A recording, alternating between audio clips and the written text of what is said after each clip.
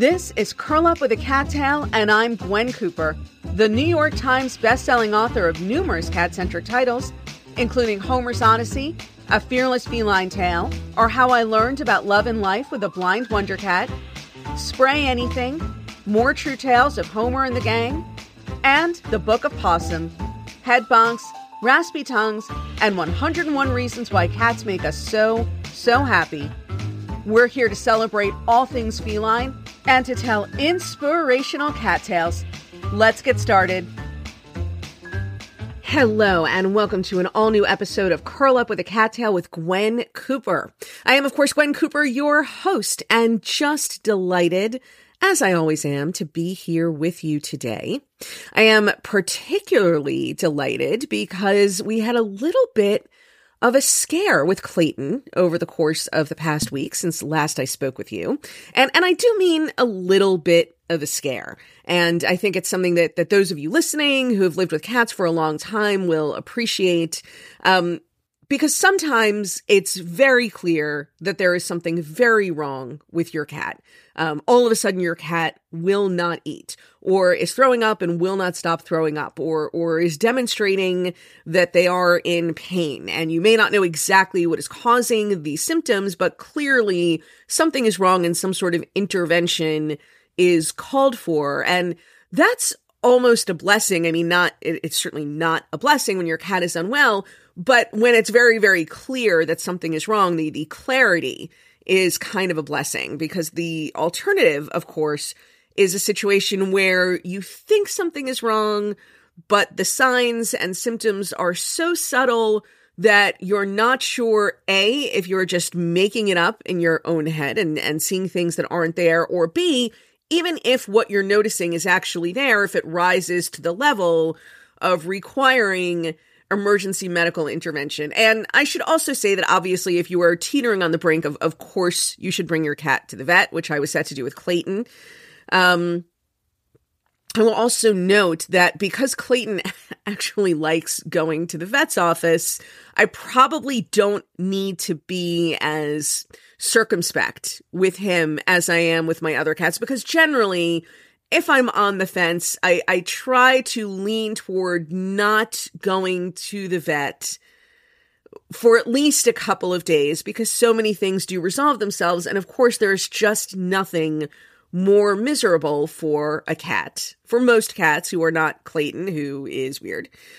For most cats, is a trip to the vet's office. And of course, that's what the vet is for when your cat is sick and, you know, or just for annual exams to keep your cat well and blah, blah, blah. But you understand what I'm saying. You don't want to go to the hassle and trauma of dragging your cat to the vet if it turns out that there's really nothing wrong and, you know, you were just sort of seeing things that weren't there. The point being that that's the situation that I was in with Clayton for several days. It was so subtle. You know, the kind of thing where Lawrence told me I was worrying for no reason. And then I'm just sort of left with, but I see things in the cats. I notice things that you don't. And he sometimes notices things that I don't, by the way. But again, between the two of us, I'm probably the one who's more attuned to the cats and to their day-to-day behavior and to the subtleties in behavioral changes. So here's what was going on with Clayton. He just seemed for a few days a little more tired than usual, and it can be tough to tell with a cat because cats obviously spend so much of their time sleeping anyway. But I will say that Clayton, by cat standards, is almost an insomniac. I mean, he spends plenty of time sleeping, but he spends less time sleeping, or maybe it's more accurate to say that he tends to sleep less soundly than any of the other cats I've ever lived with, and most other cats that I've seen. And the reason that I say that is because Clayton he follows me over the course of the day. When I come upstairs, if I'm upstairs long enough, Clayton will follow me. If I'm working downstairs and if I go to sit at my desk and he's sleeping on the couch, he will kind of come over to where my desk is and lie down on the rug near the desk. And he's also just kind of, you know, for a chubby little three-legged dude, he gets around a lot and he's always a little hyper. And so for a few days, he was spending a lot more time sleeping, and he was not following me around the house. He was not as playful. And also, this was the thing that was really concerning to me. Every time I touch Clayton, or if I walk into him and I say, Clayton, he goes, brr, he makes that brr sound, that kind of cooing sort of sound that cats make. Every time, if he's lying on his side sleeping and I put my hand on his belly, he goes, brr. And it's just his way of acknowledging me. Again, Clayton always wants to acknowledge attention he's receiving in the hopes that he will get more of it. And he was not doing that. I mean, if I touched him or I petted him, he would, kind of look over at my hand, or sometimes he didn't wake up at all. And this is all very concerning to me. And to tell you the truth, what was most concerning to me was the thought that there might not even be anything wrong with Clayton per se. But Clayton, of course, now is, oh my God, he's 11 years old. He's 11 years old, which is just still astonishing for me to realize. Clayton and Fanny are like still the new cats in my mind. I don't mean that they have not fully integrated into our family or into my heart, but you know what I mean. They are my younger generation. They are the new kids on the block. They're still kittens. They're still kittens. How are they 11 years old? How could they possibly be 11 years old when they're still kittens? But this is what I was afraid of, that maybe it was just age starting to catch up with Clayton. And that's still a possibility. Of course, as I'm sure you've already foreseen, the ending of this story is that within a few days, Clayton was essentially back to normal. Or, as normal as Clayton ever is. So I am not sure if there was anything wrong, or maybe he was just a little more tired than usual for a few days, or maybe for a few days he just didn't feel like going brrr when I touched him. I don't know, but he seems to be better now. So I'm not going to schedule a spontaneous vet visit ahead of his annual, which is coming up fairly soon. I'm assuming again that this is something that everyone has dealt with at some point. Again, I'm always curious to hear what you guys have to say. Leave comments in the comment section or shoot me an email. This is one of those cases where the benefit of the wisdom of other cat moms and dads definitely comes in handy. Because I also don't want to make Clayton miserable by hovering over him too much. Fanny, of course, was delighted somewhat that Clayton was a little bit out of commission for a few days, because then Fanny, who is, she's a little bit shy. She is not nearly as outgoing as Clayton is, but she does also love getting attention. She is just not prepared to compete with Clayton for it. And Clayton, I am sorry to say, very often sees it as a competition. And sometimes he will go so far as to chase Fanny out of the room, which is distressing to me on a number of levels. But Fanny, I guess, was kind of the real winner for the last few days, because with Clayton sticking closer to that one spot on the couch that he likes, it kind of gave Fanny a little bit more of a free run throughout the house. So, of course, I guess that is just to go and show that every cloud does, in fact, have a silver lining. Again, this always brings me back to the idea that I wish sometimes that, or I think sometimes that Clayton and Fanny would have done better in a larger family. With more people around to give them attention, although again, fairness does compel me to point out that both Fanny and Clayton get plenty of attention, and Fanny does, I guess Clayton sucks up more of my attention, but Fanny definitely gets more of Lawrence's attention, and they are just not attention-starved cats. But here I am, always feeling that I could be doing something better or more for them. Again, I'm guessing that some of you listening to this probably have felt the same way. I think it's just like the vestigial tale of the Jewish guilt that I was raised with. This constant feeling that I could be doing more and better, and the vague sensation that I'm kind of screwing things up. Really, these are just the waters in which I swim. So perhaps I am imagining things in my, making things up in my head. And speaking of guilt, I'm feeling, a a little guilty, a little confessional today. I have a story to tell that I'm sort of, I mean, embarrassed maybe is the wrong word, but that I'm not necessarily looking to tell all my friends and associates, but that I feel like I can share with you, my listeners, because we share so much and we tell each other personal stories. Because I did kind of a bad thing a few days ago, a bad thing that I've actually never done before. And I will tell you what it is, although first I have to give it a little bit of a setup. So I was reading an article in the newspaper about a residential hotel in New York City. And there are 6 or 7 tenants in this residential hotel who have been there for decades. Men who rent a single room, an SRO, single room occupancy. And, you know, New York has all of these sort of Byzantine rent control laws, but there are specific laws that apply to SROs and how frequently and by what percentage you are allowed to raise the rent for monthly tenants. Obviously, people who moved in 2 or 3 decades ago are paying not very much in rent, as you know, they are paying something more in line with what they would have paid 20 or 30 years ago, because again, the rent increases can only be so much on SRO rooms. So I was reading an article about this one residential hotel that does have SRO rooms and has 6 or 7 long-term residents who have been there for more than 10 or 15 years. And there's one case of one man. He is 83 years old. He moved in 30 years ago with his mother. His mother has died in the interim.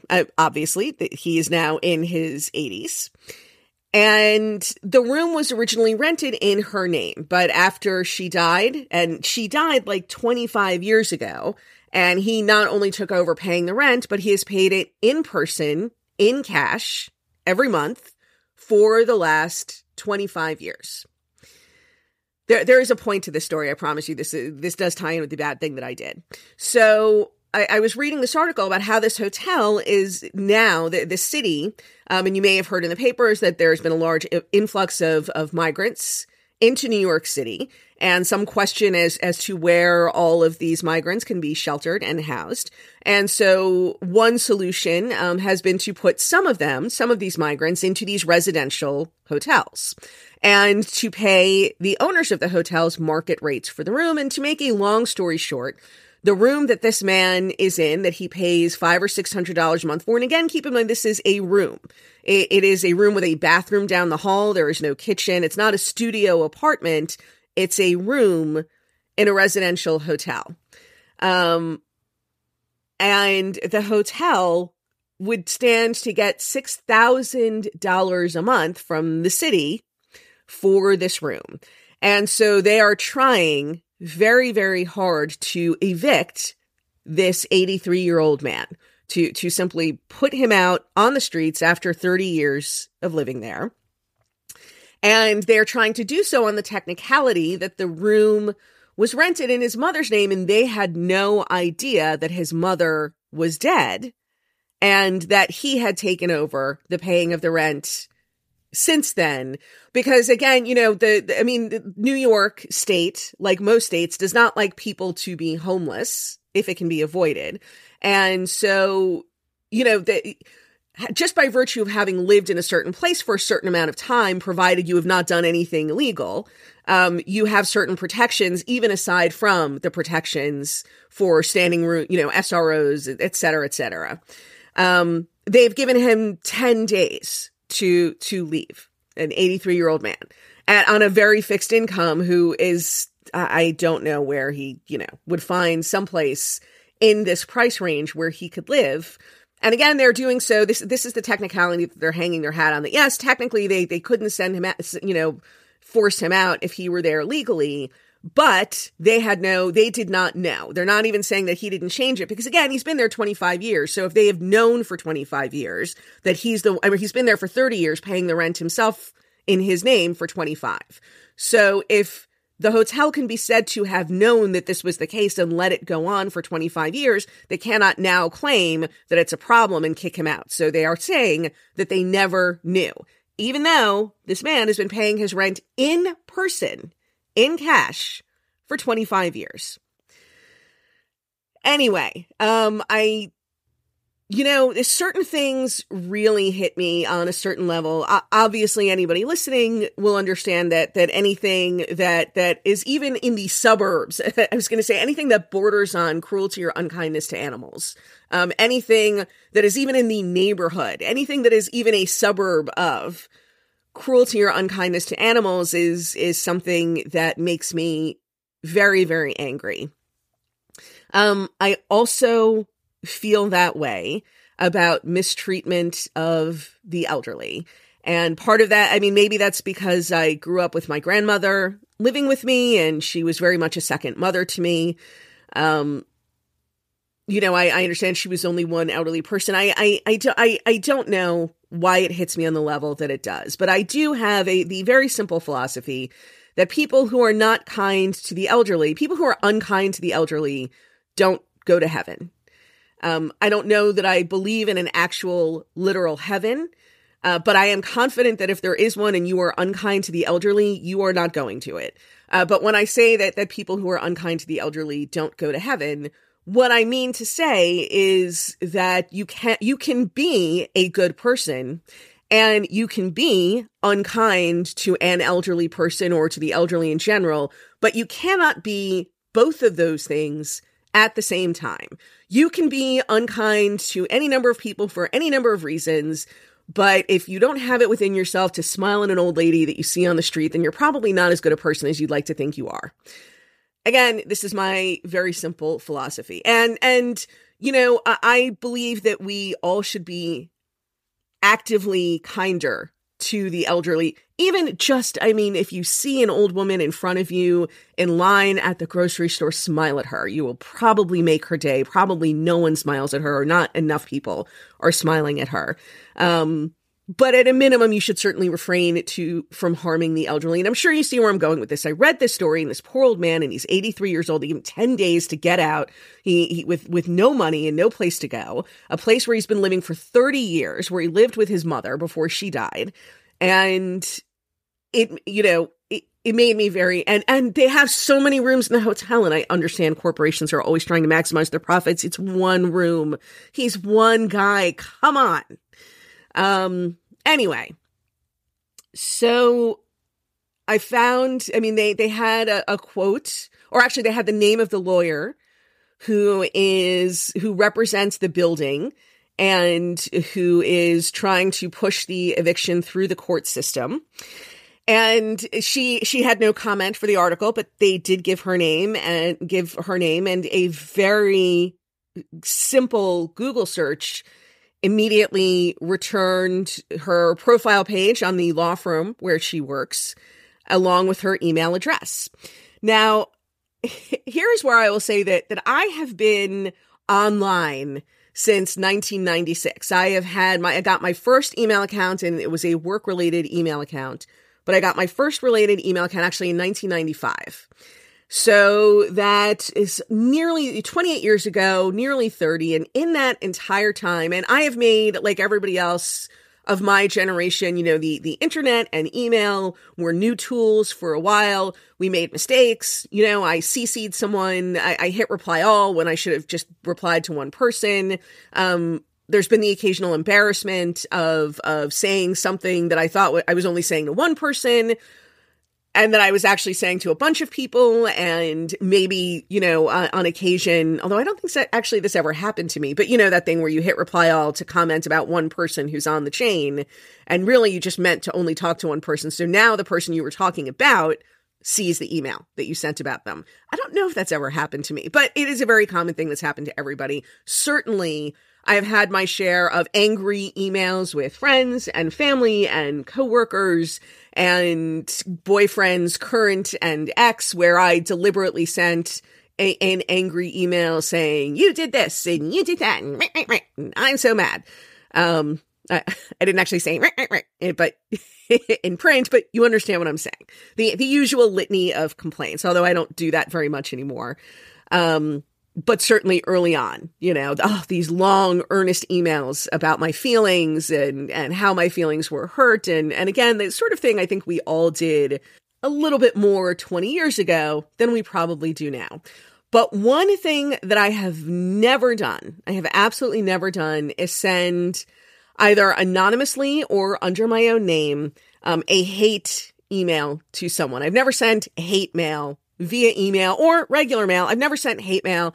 I've never just written to someone and said, you suck, or some version of you suck, or anything like that, or I'm going to come find you, or you better watch your ass, or nothing like that. I have never, ever sent a hate email until a few days ago when I read this article and I decided to send my first hate email to someone. I cannot tell you what possessed me, except that I was so angry about this poor man. I could not find any information about any kind of a GoFundMe or anything that was being done to raise money or to try to help him out, although I certainly hope that publishing the article has produced some sort of assistance for him that might not have been there before. But I did find the email address for this lawyer, and I could not help it. I could not help myself. Or maybe it's more accurate to say that I didn't want to help myself. And so I sent her a hate email. It was very short. I will tell you exactly what it said. The subject line was, "You're a vile human being," which I guess nobody ever likes to hear about themselves. And the message was very short and to the point. And it said, "The next time something truly awful happens to you, remember this. You 100% deserve it." And I underlined, italicized, and bolded 100%. Because I really wanted to emphasize you 100% deserve it. I signed it. I signed it best, Gwen Cooper. And I sent it from gwen@gwencooper.com because having decided to send my first hate email, I was not going to send it anonymously because that's cowardly. I don't even know, honestly, especially after a story like this in the Times, the woman must have been getting flooded with hate email from people like me, and she probably didn't even open it and just instantly deleted it. I do have some experience, although I had never sent a hate email before. I have received plenty of hate email. People who don't like Homer, who don't like the books, who don't like me, who think I was a terrible person because when I first moved in with Lawrence, for the first year or so, we did not let Homer sleep in the bedroom, although eventually Homer got to sleep wherever he wanted. This is on, I can't relitigate these things or decisions that I made for my family, back in 2005, which I still 100% believe worked out for the best. But the point being, you write a story about your life. When people don't like the story or parts of the story, what they don't like is you and decisions that you have made. And there's always going to be some percentage of these people who will let you know. I have been called a "see you next Tuesday" on Goodreads. That was an interesting experience. I'll tell you, actually, though, when I've gotten the most hate mail, interestingly, surprisingly, dispiritingly, was after my interview with Charlotte Maxwell Jones. And some of you hopefully will remember Charlotte Maxwell Jones as the founder and still current executive director, operator, runner, whatever you want to call it, of Kabul Small Animal Rescue in Afghanistan. During the evacuation, you can go back and look up or listen to my interview with Charlotte to hear about what happened with her, with the animals in her care, following or during and following the immediate aftermath of the American withdrawal from Afghanistan, which is now Taliban controlled, and where Charlotte remains for the simple reason she says that there is nobody else to do this work, that if she leaves, there is nobody else to save these animals, and which is very probably true for a number of reasons. It is an incredible thing that she is doing. It still awes me. And to say that it humbles me is really an understatement. I mean, it floors me. It just floors me.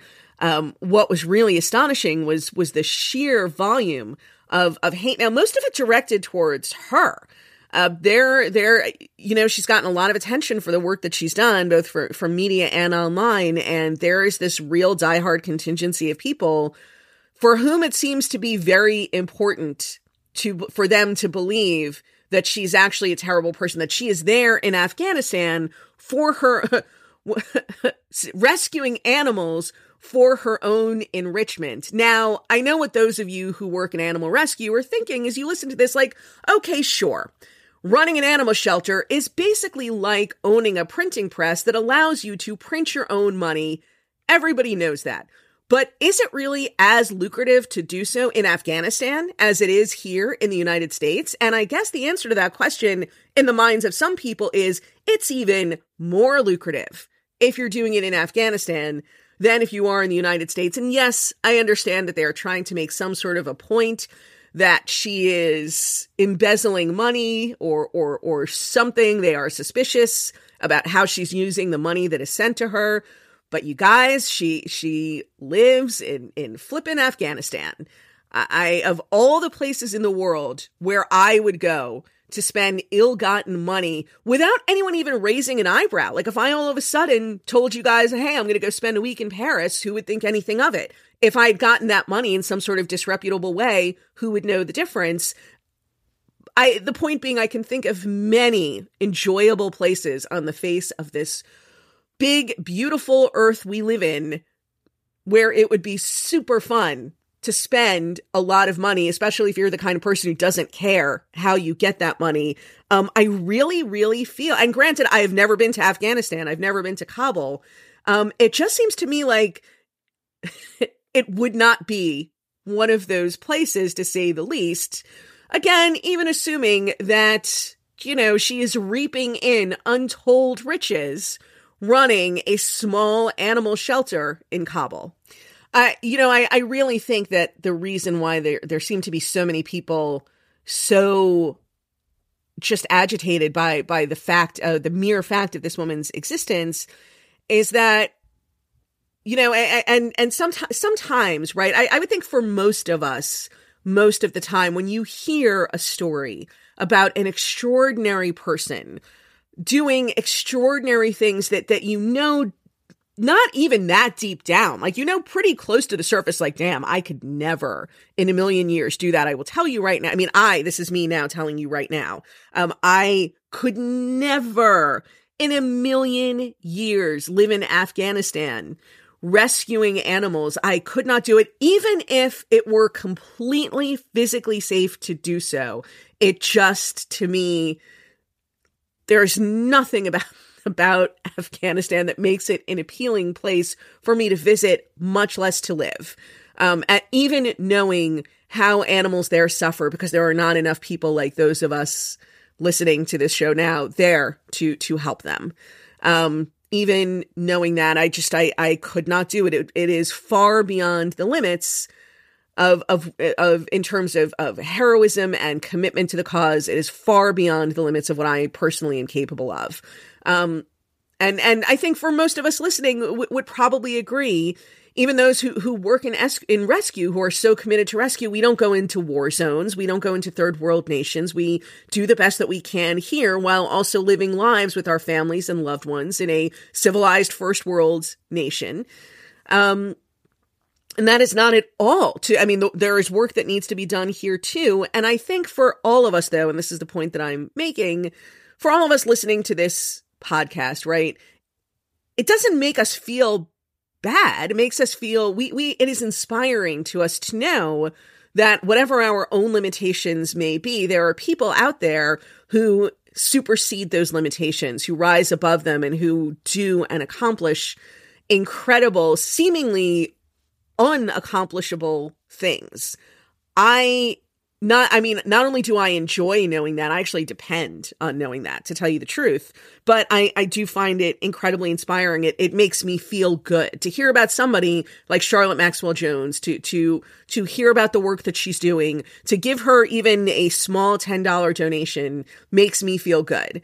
It makes me feel good to know that there are people like her in the world. But I think there's a certain subset of human beings who are made to feel bad when they hear that, like, they don't want to believe that somebody could be that heroic or that pure of intention or that strong of spirit and character, because it makes them feel bad about themselves. It makes them feel diminished. It makes them feel less.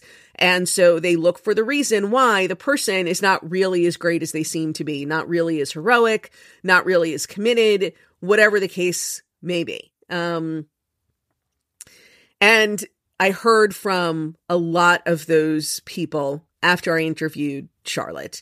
Interestingly, I don't even think most of them listened to the interview, because they made comments that indicated as much, that they were criticizing the fact that I'd spoken with her without actually listening to the conversation.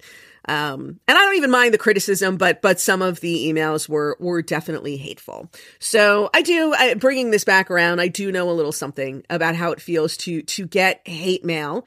And it doesn't bother me tremendously. It used to bother me a little bit more than it does. It's never a particularly pleasant part of my day, but it does. I guess at this point, it pretty much rolls off my back. It was good to know that a lot of people had listened to my interview with Charlotte. By the way, the people who wrote nasty emails to me after my interview with Charlotte were not regular listeners of the show. And here's the crazy part, right? They were people who obviously follow Charlotte on social media and so knew that I had interviewed her for my podcast.